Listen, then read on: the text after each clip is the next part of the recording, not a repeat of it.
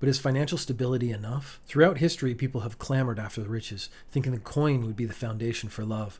But coins slip, fall, tumble, and lose value. Not real coins.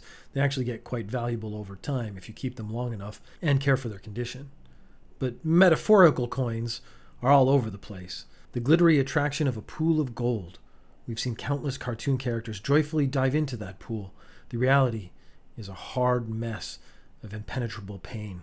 I think I've messed up these metaphors.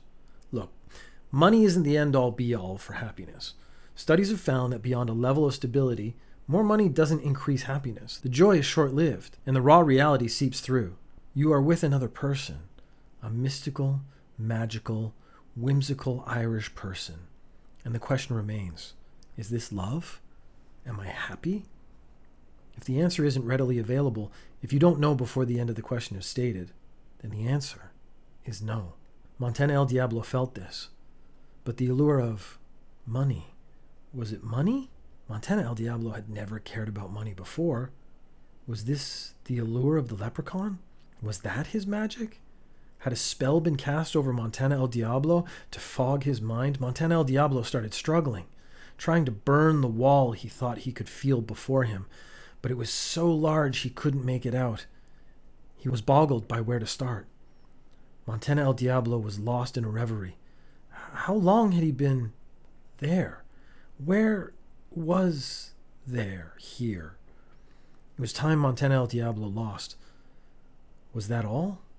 Happiness? Had Montana El Diablo ever been happy? With the opportunity for love, he had chased money?